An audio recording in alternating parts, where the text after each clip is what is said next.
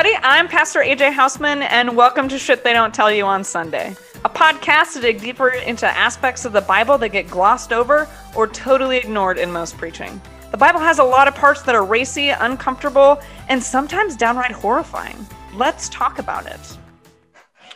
Well, welcome to episode 10.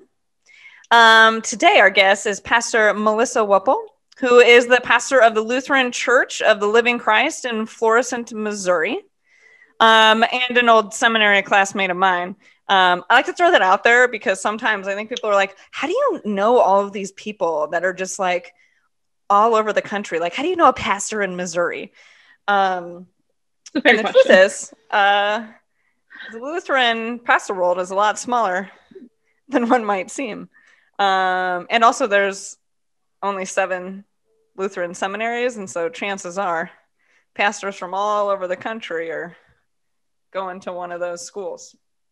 Which both of us actually were rebels, and both of us went to school on the East Coast rather than one of the 4 Midwest seminaries that exist as Midwesterners, because Melissa is from Nebraska. And so it's quite a miracle that we're friends as a native Iowan. That it is. We try not to talk about it too much so we can maintain our friendship. We just don't speak the day after Thanksgiving. Basically, it's best for all of us. But go Big Red. Yeah. Oh, see, there it is. For those that aren't from Nebraska or Iowa, you probably have no idea that the day after Thanksgiving is always the Nebraska-Iowa football game. It's a bigger holiday than Thanksgiving itself, I think. Definitely more celebrated. Yeah. Yes. You guys thought it was Black Friday. You were wrong. Yeah, football is the most important thing that happens that week. But we can always bond over like the Big Ten as long as we're not playing each other. Like we can agree everyone hates Ohio State. Yes, no question. Exactly. That's what just how it is. All right. Well, today we are going to talk about the New Testament passage for Sunday, June 13th. For those of you who are planning on going to church that day and your church follows the lectionary, this is what you're going to hear. And so this is one of those where like, I actually don't totally know why they do this. Like you have the option of leaving out the middle verses. And as we've discussed in the podcast, I'm very against doing that sort of thing. So your bulletin may read 2 Corinthians chapter 5, verses 6 through 10, parentheses 11 through 13, and then 14 through 17. For normal people, it's just 2 Corinthians chapter 5, verses 6 through 17. I like to make it a little bit more complicated. But today I'm going to read from the Common English Bible. So here we go. So we are always confident because we know that while we are living in the body, we are away from our home with the Lord. We live by faith and not by sight. We are confident, and we would prefer to leave the body and to be at home with the Lord. So our goal is to be acceptable to him, whether we are at home or away from home. We all must appear before Christ in court so that each person can be paid back for the things that were done while in the body, whether they were good or bad. So we try to persuade people, since we know what it means to fear the Lord. We are well known by God, and I hope that in your heart, we are well known by you as well. We aren't trying to commend ourselves to you again. Instead, we are giving you an opportunity to be proud of us so that you could answer those who take pride in superficial appearances and not what is in the heart. If we are crazy, it is for God's sake. If we are rational, it is for your sake. The love of Christ controls us because we have concluded this: one died for the sake of all. Therefore, all died. He died for the sake of all, so that those who are alive should live not for themselves, but for the one who died for them and was raised. So then, from this point on, we won't recognize people by human standards. Even though we used to know Christ by human standards, that isn't how we know him now. So then, if anyone is in Christ, that person is a part of the new creation. The old things have gone away, and look, new things have arrived. The word of the Lord. Thanks be to God. Well, you took an epistles class with the Reverend Dr. Rick Carlson, correct? I did. Yeah. Did you guys kind of talk about, well, I know you did because you shared your notes with me about what you talked about in relation to sort of Paul's idea of body and soul and that kind of stuff. Yeah, we did. And I think, this is a really important piece of understanding any of Paul's writings, because he talks about our bodies and our souls a lot. And I think often our assumption is that Paul is saying there's a difference between them, that somehow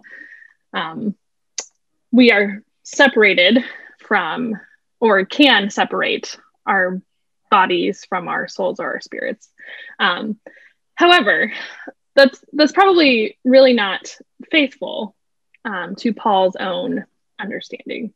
That Paul really understood human beings as being our bodies. We don't have bodies, we are bodies. And I think that's really important to how we understand passages like this one, where we can easily get confused and start thinking that Paul is somehow saying our bodies are something separate from our souls.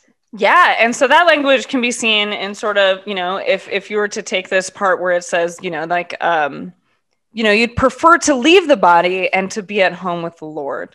And for us, what we then interpret that as sort of the body soul thing. But first, I want to kind of talk a little bit about sort of just the book here of 2 Corinthians and kind of understanding. So Paul was trying to guide a bunch of new baby churches in the very, very early church. And so to also date this so that people understand that like these letters were written before the Gospels were written.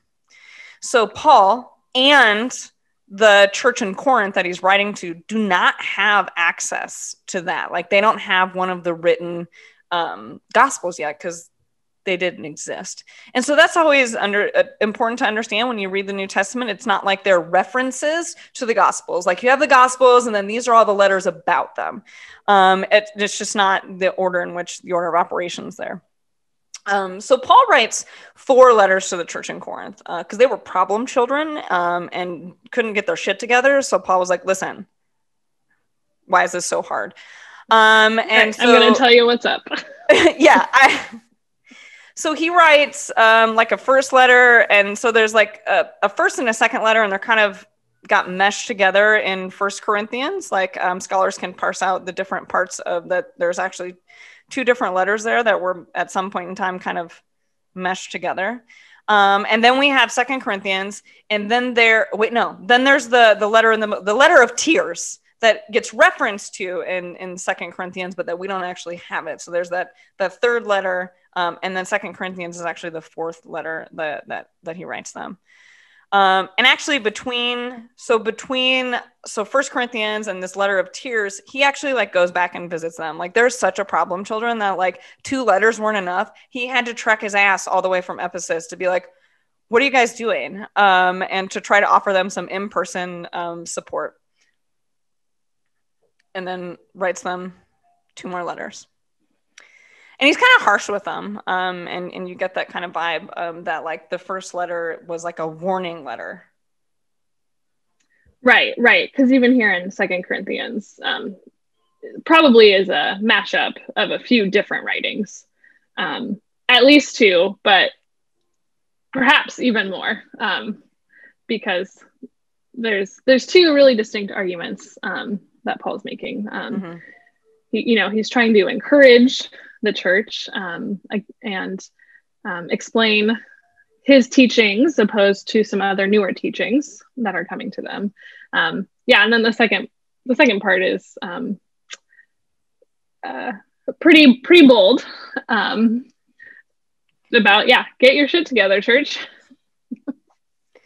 I don't speak Greek, so that, I mean, that's just my summary of what he was saying in the Greek. But in our passage for today, he is addressing something that, again, I'm gonna say there's the uncomfortable part right up front, that Melissa alluded to, is we have this dualistic mindset that we have a body and a soul, and that when we die, our body just gets buried and is decayed, and that our soul is like this detachable thing that then goes off and goes somewhere else, into that afterlife space.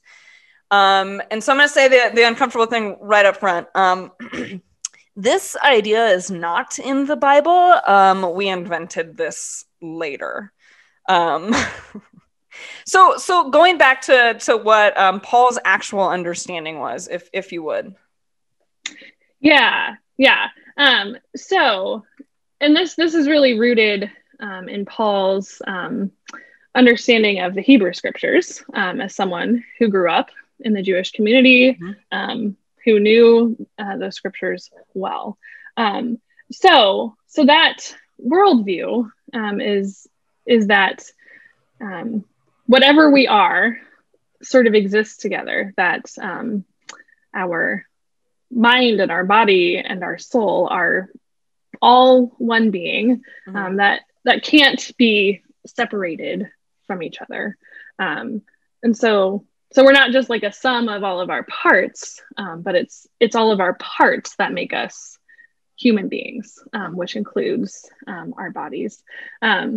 And so for Paul, the Hebrew, well, I was going to say the kind of like the Hebrew reference of understanding this is this idea of nephesh, which sometimes in modern day translations you might see it as soul, but it's not. It's, so this nephesh is sort of like, it's life. It is the life force. And so like you see where, like God, breathed the life force, either so breath or this life force, but it's not like a separate entity. I'm thinking about like, well, just because I'm a huge Harry Potter fan, right? So like I'm thinking about the Horcruxes, right? And the fact that you can just like separate your soul from your body. That is not the idea that the ancient Jewish population would have thought. Right. And I'm even thinking too about the new movie Soul from Disney. Great, but what is depicted there is not a Christian understanding of what happens when we die. So let's talk about what does then, because I think everyone here is going to be like, what do you mean that's not a Christian understanding? You got heaven and you got hell, and when you die, your soul goes to one of those places. So what is our biblical understanding then? Yeah, so I think surprisingly, our scripture actually says very little about what happens after death, and is actually really not super concerned about that question. More often than not, throughout our scripture, the emphasis is that God's presence is with us, no matter where we find ourselves.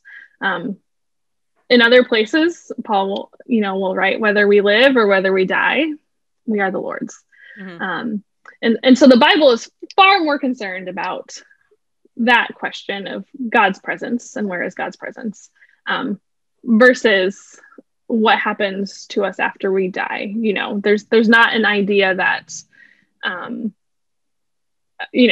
sort of contemporary idea of heaven is like this really cool place where like we get to do whatever we want to do. I remember so distinctly at like high school walk-ins talking about like heaven being the place where like we could drink Mountain Dew all day and like hang out with our friends, which like really just misses the point entirely. Yeah. And so like, I would say this is, so this is uncomfortable, I think, just in general, for taking on the concept of like the common notion of this and how it's actually not, and again, like Luther didn't even think this stuff. If you're coming from, like a Lutheran doctrinal perspective, like this is not what's going on.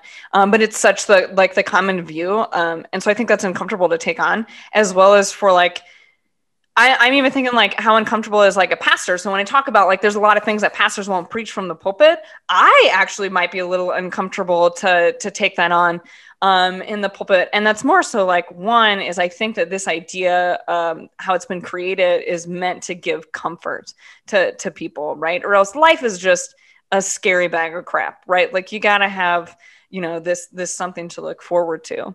But like we were talking about in the past quite a few since we've been in the time after Easter, right? Of all the John stuff is, the Johannine corpus is really about the kingdom here and now, right? And so like, I think we get a little bit different of a perspective from Paul.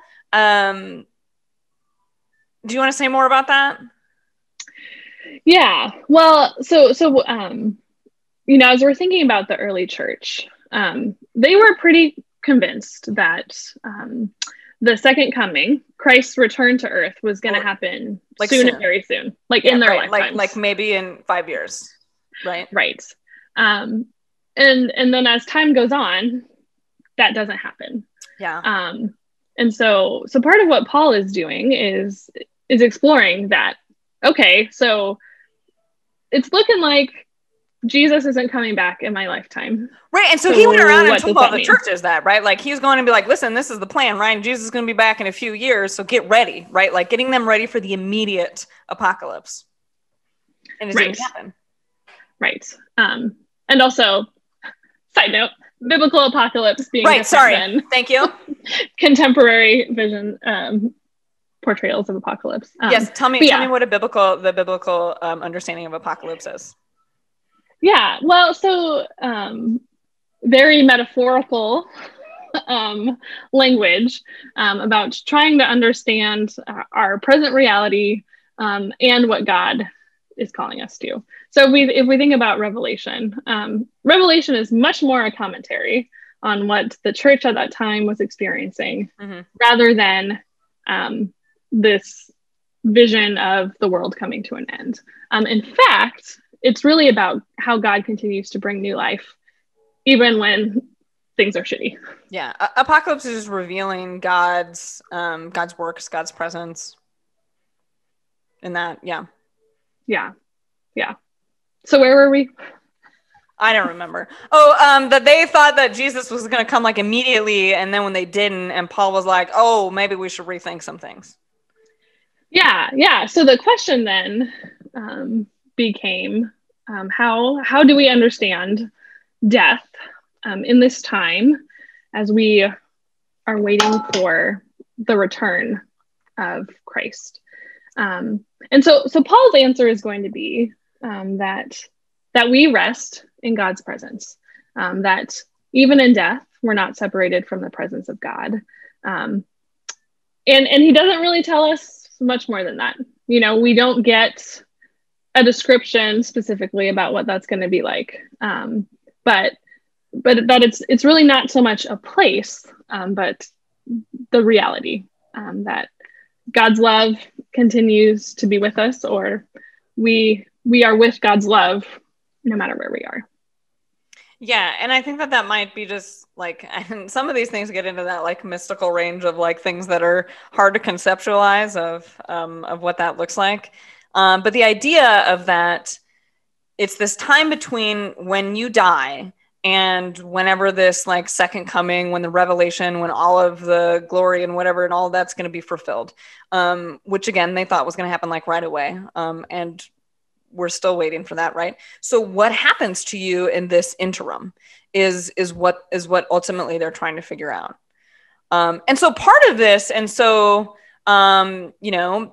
Paul being from Rome, though having a Jewish background, but all these churches that he's working with, many of them are Gentile churches, meaning they weren't raised in Judaism, right? So they have a different mindset of what this looks like based on, based on the religions of their time. Like Hellenistic Greece had a different view of this, based on Plato and based on Homer, really, dating all the way that, so in ancient Greece, in ancient, Greek mythology, as we call it today, after you die, you would go to the underworld, which is ruled by the god Hades, and you would take a ferry across the river Styx.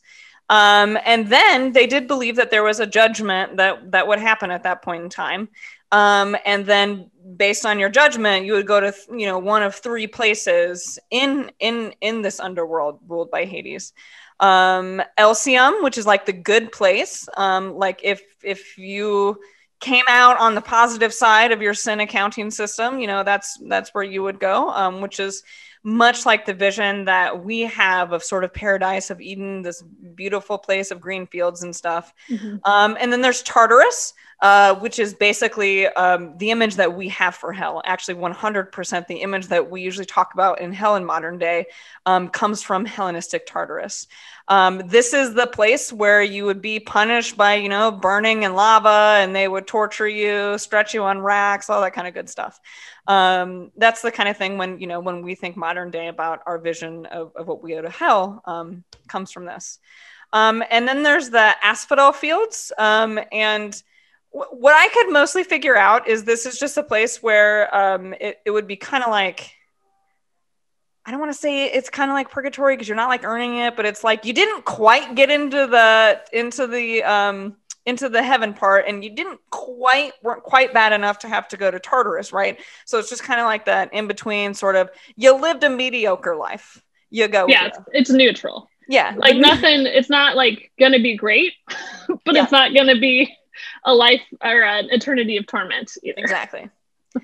And then the ancient Roman perspective was very, very, very similar to this, except for the ancient god that ruled over it was Pluto instead of Hades. A few other things that also influence, this is the most influential. I just want to be very clear about that. Like this is the people in, ancient Greece. So where Paul is starting these churches and writing letters to and all these things, their background was this stuff. This is what they were taught growing up.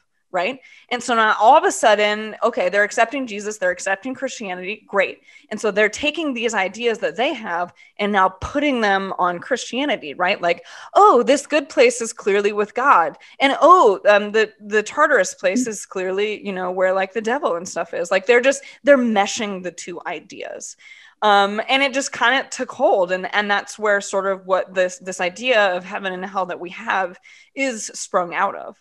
But just to reflect that comes out of Hellenistic Greece and not out of Judaism. But I want to talk about just a few other like sort of ancient dead ideas, because these also are influential in this. So the Norse gods, you have basically if you die in battle, and if you die any other way, you go to separate places. So if you die in battle, you either go to Valhalla, which is a feast with the god Odin, or you go to Folkvangar, which is a feast with the goddess Freya. I couldn't find it just said half of them go to Valhalla, half the dead warriors go here, and half the dead warriors go there. I couldn't find a reason one was better than the other, or like they're both feast places just with a different god.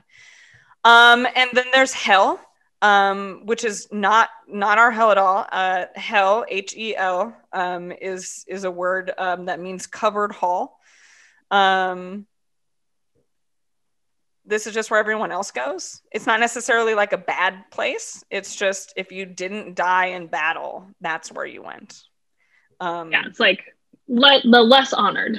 Right, exactly. And so like that's it, is understanding, and like the Viking world, like that's your honor was in battle, right? So anyways, and then in ancient Egypt, they did understand a dualistic body and sort of soul thing.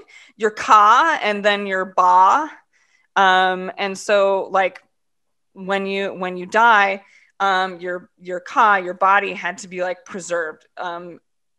Had to be preserved in order for your soul to live on. Like it had to be protected, because if anything happened to your body, so they weren't like separated, right? Like they were still connected in a way that like if your body wasn't taken care of, then your soul wasn't going to get to go to the good place. And also the same thing is there was a judgment there in in ancient Egypt, where you got judged and you either went to the good place or you went to the bad place, or you were, or you weren't, like, your soul was devoured by a demon if you went to the bad place. It didn't live anywhere. It just, he ate your soul. Yeah, it ceased existing. Yes. Gone. That's it. And what? That's it. The end. Go ahead and unmummify their body. They don't need it anymore. Yeah, and then of course in ancient Judaism they just had Sheol, which again was just a place that everyone went to die. And it wasn't until about the Second Temple period. And again, remember that, like, the Greco-Roman Empire were colonizers in Israel, Palestine. And so when they came in with their religions about these ancient Greek gods and stuff, then those ideas started to seep into Judaism a little bit. But it wasn't until, like, having that exterior influence did that ever come up at all. Yeah, and I think too, then that makes it really interesting to think about how the same thing happens in our contemporary time. That we are influenced both by the faith that we inherit, the theology we inherit, but also by the values of our culture. That those things do influence each other. That Christianity in the United States is affected by the myth of our country. So perhaps that's an aside too.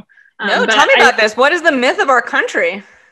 Well, when we think about things like manifest destiny, for example, right. that the colonizers who first came here were operating under this understanding that God ordained them to have this land. That is a way that both the culture and the faith were influencing one another. Yeah. And we're working hand in hand. So that's one example. We could think of others. Well, probably. Yeah, and I mean that particular example still manifests today, and definitely what's going on in sort of our in the struggle in our country. Right, and who deserves or who gets access to certain things and who doesn't. Yeah. Well, and then also that brings up then, even just, that religious morality of who gets access to these riches and goodness of God, right? Like, and we're talking about what are those, but like they're talking about much of what I think happens in Christian, I don't know, maybe preaching or just thought is like, how do you gain access to this, right? And so a lot of language around like, what do you have to do to earn it? Or what are the rules, what you can't do, what and that very much is influenced definitely by our culture, which we've talked a little bit about. So a couple of weeks ago, we talked to Pastor Chris Schaefer, and we talked a little bit about sort of the prosperity gospel thing, and about how you have pastors walking around in $500 shoes, $1,000 suits, $1 million jets, and just to really kind of, I don't know, do a stock of our faith, and what it is that Christ is really asking of us, and what Paul is really trying to make a big point here too. But one, I think that the big things in our culture that is becoming more and more of a thing, at least when it comes to death, is even for people that like don't go to church, or maybe haven't gone to church since they were a little kid, have no affiliation to a church whatsoever. When they die, they want a religious ceremony, which I kind of find to be fascinating. So as Melissa knows, sometimes, in the life of a pastor, like funeral homes will just call you and be like, hey, are you available to do a funeral?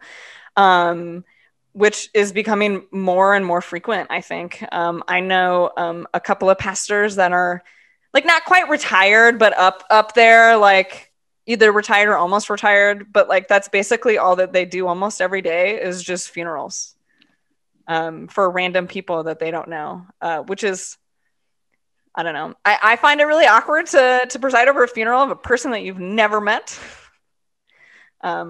Yeah, and I think what makes it hard is that for Lutherans anyway, so much of what happens in a funeral is about the promises that have guided us through a life of faith, and so it's hard to know what to do about that when you don't know for this person, did that mean anything or not?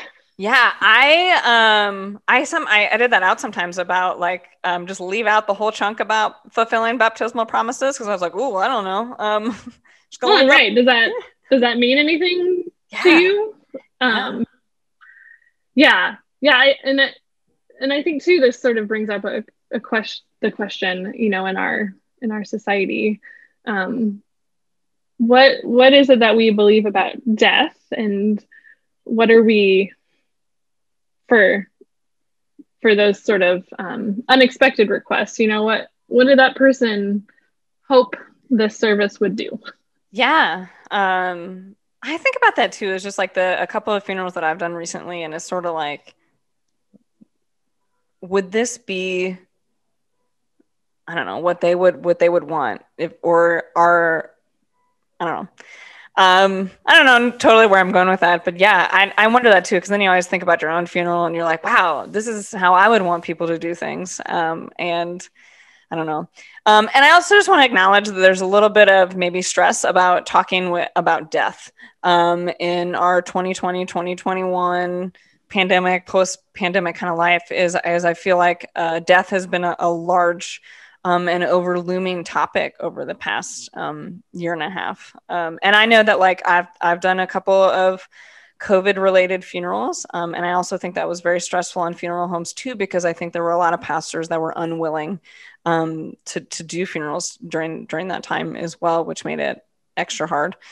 I also attended my first virtual funeral over the past year, which is, I think, a concept that we really wouldn't have been into 2 years ago. So that's kind of strange to think about. But I think this is where it gets complicated for pastors and sort of this like contemporary cultural mindset of like, you die, you go to heaven sort of thing.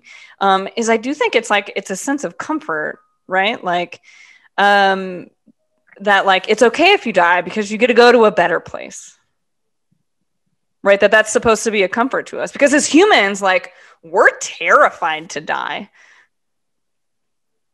Yeah. And I think, you know, we want to make meaning out of our places of suffering. And I think, again, to your point, like these last year and a half, you know, we who have largely been privileged, who haven't always like had to think about death as something we will experience in our daily lives, you know, we're having to think about that in different ways.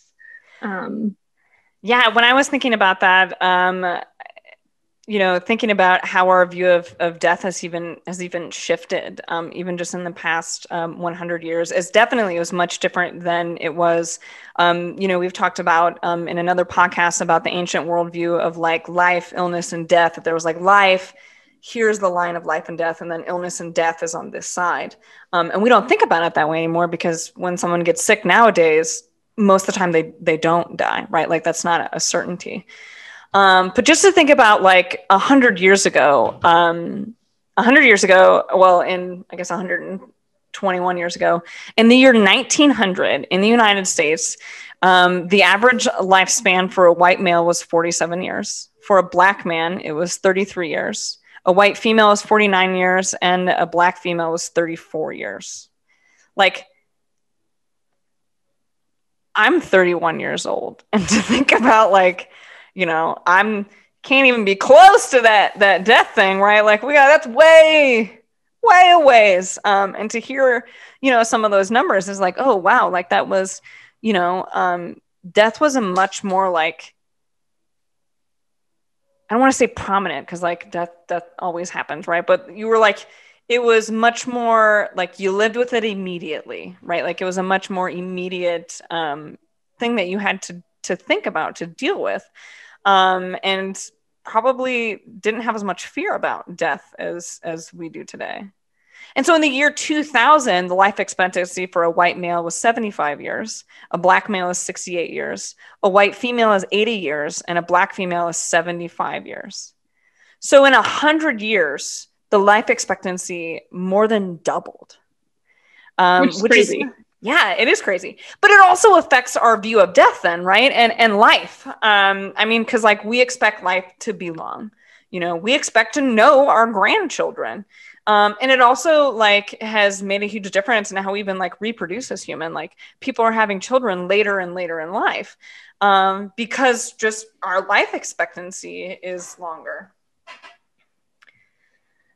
But I would also say, regardless of our life expectancy,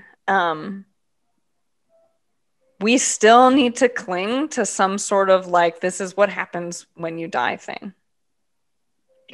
Yeah, right. And so, you know, my hope would be that we could actually really reclaim what is in our tradition. That our comfort can be we're in God's care no matter what. That it doesn't have to be about things that often get superficial and are just, you know, about our own happiness, if we want to call it that. But that we can turn to the truth as revealed in our scriptures and say, you know what, the comfort is that because we are beloved children of God, that's the Lutheran, you know, understanding, that is enough. And I think, you know, that's a challenge for pastors and preachers, but I think it's also a real gift. Yeah. Yeah, I think it just has to do maybe a little bit with like, I think what it's turned into with this idea that we have is that I think that people need to find an immediate solace in God. That for some reason, quite often people suffer before they die, right? And sort of like, then, you know, this is what happens is now you're in a better place, that there needs to be some sort of immediate solace. And I think that's definitely more of the comfort for the living more than anything else. Yeah. And I think, you know, too, the powerful thing is our understanding too, is that even death isn't the ultimate separator between living and dead. And I think that's the point that, you know, Paul is most trying to make. Yeah. Yeah. That not only like as individuals are we connected with God, but we continue to be what Paul calls the body of Christ, that we continue to be in community. And how powerful it is that death is no longer what separates us. Though it may be our like current reality, you know, right. Death still happens. Death is still painful and can be full of grief. But it's not the ultimate final word either. So what about this final judgment thing that we get from these other traditions? Yeah, well, I think it's thinking about the Hellenistic, the Greco-Roman view. You know, something that stood out to me as you were sharing that a Christian perspective would be different is that sort of everything in the afterlife happens in the underworld. And even if you're in the good place, you're still separated actually from the gods or, you know. Yeah. So there's an interesting distinction there for us, even as we're trying to sort of get out of this unhelpful heaven, hell sort of contemporary image, that our understanding is actually that we are with God, that is what happens to us after death. Yeah, I just meant like that whole, you know, sort of what is a Christian perspective of that final judgment thing? Like when we die. Gotcha. Who sends us to heaven and who sends us to hell?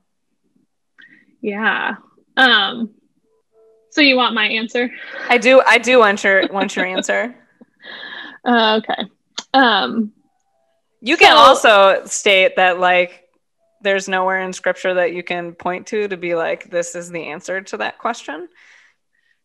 Sure. And yeah, what I'll say is what I think I said at the beginning, that there's not exactly one clear or definitive answer.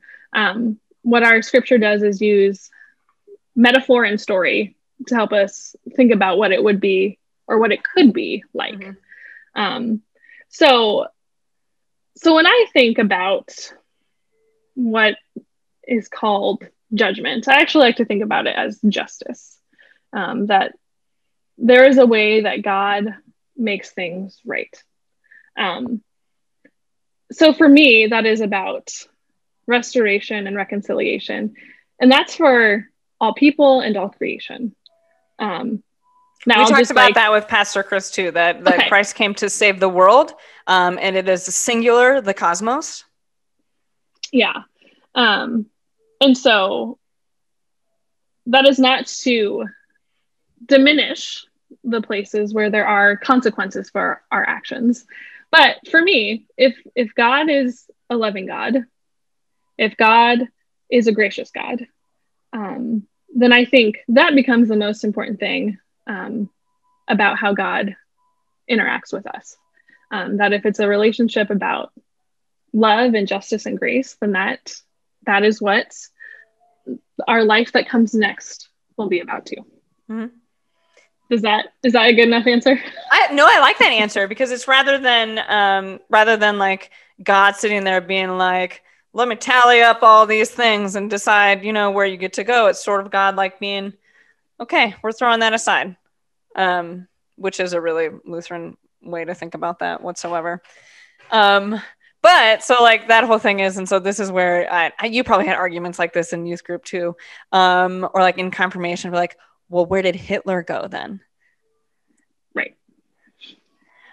Because, and so I never really answer that question, but I answer it in like this way, is sort of like, if we understand like the love and grace of God, right? So like think that into your own minds, then how does that apply to other people? But also to think about when we ask questions like that, when we want to know who's in the good place or who's in the bad place, that's human jealousy. That is human judgment, to sort of say, well, I'm better than him, clearly. Like, you know, I might not be the best person in the world, but I'm clearly better than that guy, right? Like that's human judgment and humans putting that on each other, and to understand that like God doesn't function that way and isn't nearly as petty as we are. Right. And I like to think too, like at my worst moments, how would I want people to interact with me? So again, this is not to excuse like the horrific things that correct. people do to each other. But at my worst moments, like, is that how I want the wholeness of my life to be viewed? That there was nothing ever redeemable or lovable about me? I don't know. And for me, it just comes back to my fundamental understanding that, you know, we're created in love. And that is true regardless of religious affiliation or not. And if that is true, then I think ultimately God is always responding to us in love. And that love sometimes is going to invite transformation. It doesn't mean we can just like be shitty and say, oh, it's fine, God will take care of it. So that's what I think about with that really pointed question about. Yeah. And, you know, like, again, it's to say not excusing anything. Like, I want to be very clear, like, definitely the most horrible human being in modern history, right? Like, I think it's just it's too simplistic. And also to just say that, like, we don't know right? Like I always like to be really honest about that. Like, listen, we're speculating. This is one of those topics that everything that we do is speculation, and we have no way of answering these questions until we're somewhere where we can no longer come back and tell you people about it. Right? Like that's right. And I would love to see Christians lean way more into the I don't know. Here's like how I would think through this. Here's what makes sense to me.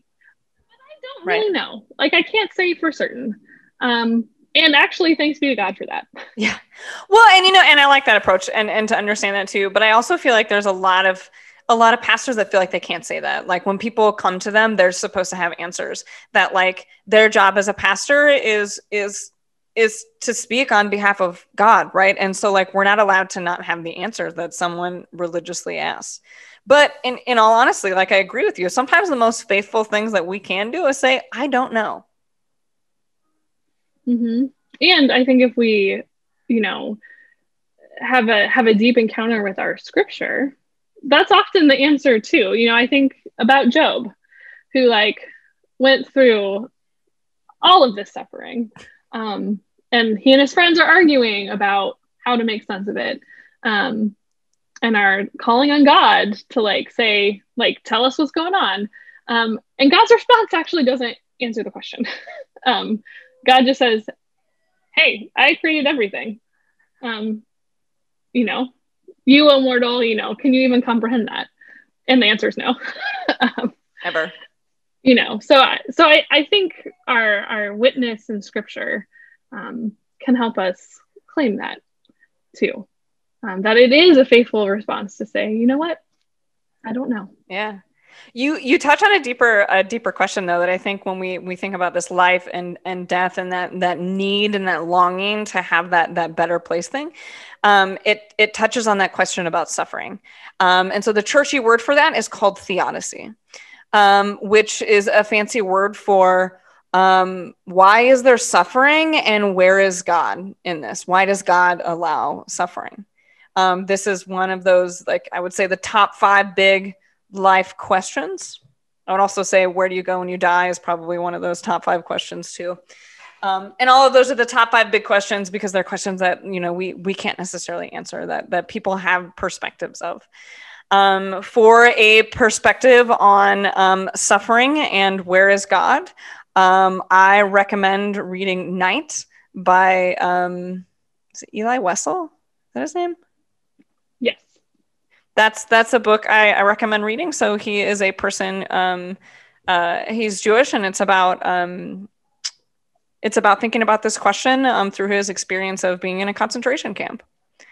And his ultimate perspective was that God is suffering with us, that when we humans do and cause suffering to one another, God is also suffering, that we are in fact inflicting pain on God. Which I can understand. Also, so that now I'm going down this rabbit hole because you just have to. So that there are, we might identify, which I like this approach of identifying different kinds of suffering in this world. So you have what's called moral evils and natural evils. So like natural evil is just the suffering that exists as a part of life. Like it's no one's fault. A cat eats mice, right? The mouse suffers, but that's a part of life. You got the food chain thing, right? Like, so there's different things like that are like death itself. There are deaths that are just natural, right? Like that's just, and that causes people to suffer, right? Like anytime someone we love dies, whether it's natural or whatever, like we suffer, right? And then there are the moral evils, and these are this is where I would identify the area of sin, right? Like this is where we are inflicting suffering upon each other. And there's all sorts of, like, you can think of like the individual sin, like I did bad, I hurt someone, I did this, but then there's that the bigger concept of sort of like the structural sins, right? That like just being a part of society in capitalist America is causing suffering to people in other parts of the world, right? Like it just is, right? So there's the systems in play that cause this too. So when we try to identify suffering in this world, there's a lot of things that like you know, you can think about like cancer. A lot of cancers are due to things that we have done as humans, right? And so, yeah, I don't know. So I would identify that humans probably cause most of the suffering that takes place in this world. And that when we do, and when we do inflict pain on our world and on each other, we are in fact causing God to suffer as well. There, I went down the whole rabbit hole. Some more questions without clear answers. Isn't that really like, I don't know. This is what I think, honestly, what faith is to be able to say, I don't know. Right, but let's talk about it. Yeah. Let's wonder. Let's ask. I'm with you. I trust you, God, and I don't know. Yep. Because I do think that's often the most faithful response is to just say, I don't know. Mm-hmm. Which can also be true about that, like, life after death and taxes, right? Like, we don't really know. No.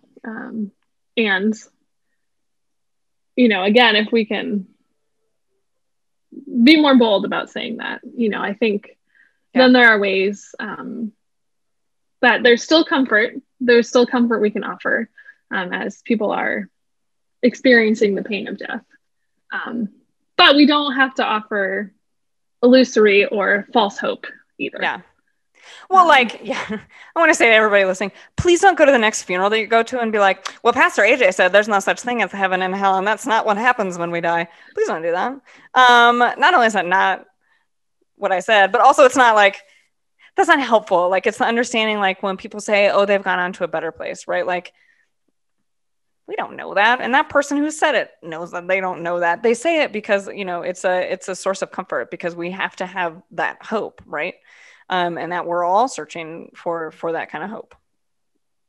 Yeah, right. And so, you know, I think what I would love to see is that, you know, it can be awkward. We don't know what to say, like when people are grieving all the time. And so I think it would be powerful if our responses could be, you know, about trusting in God and God's love.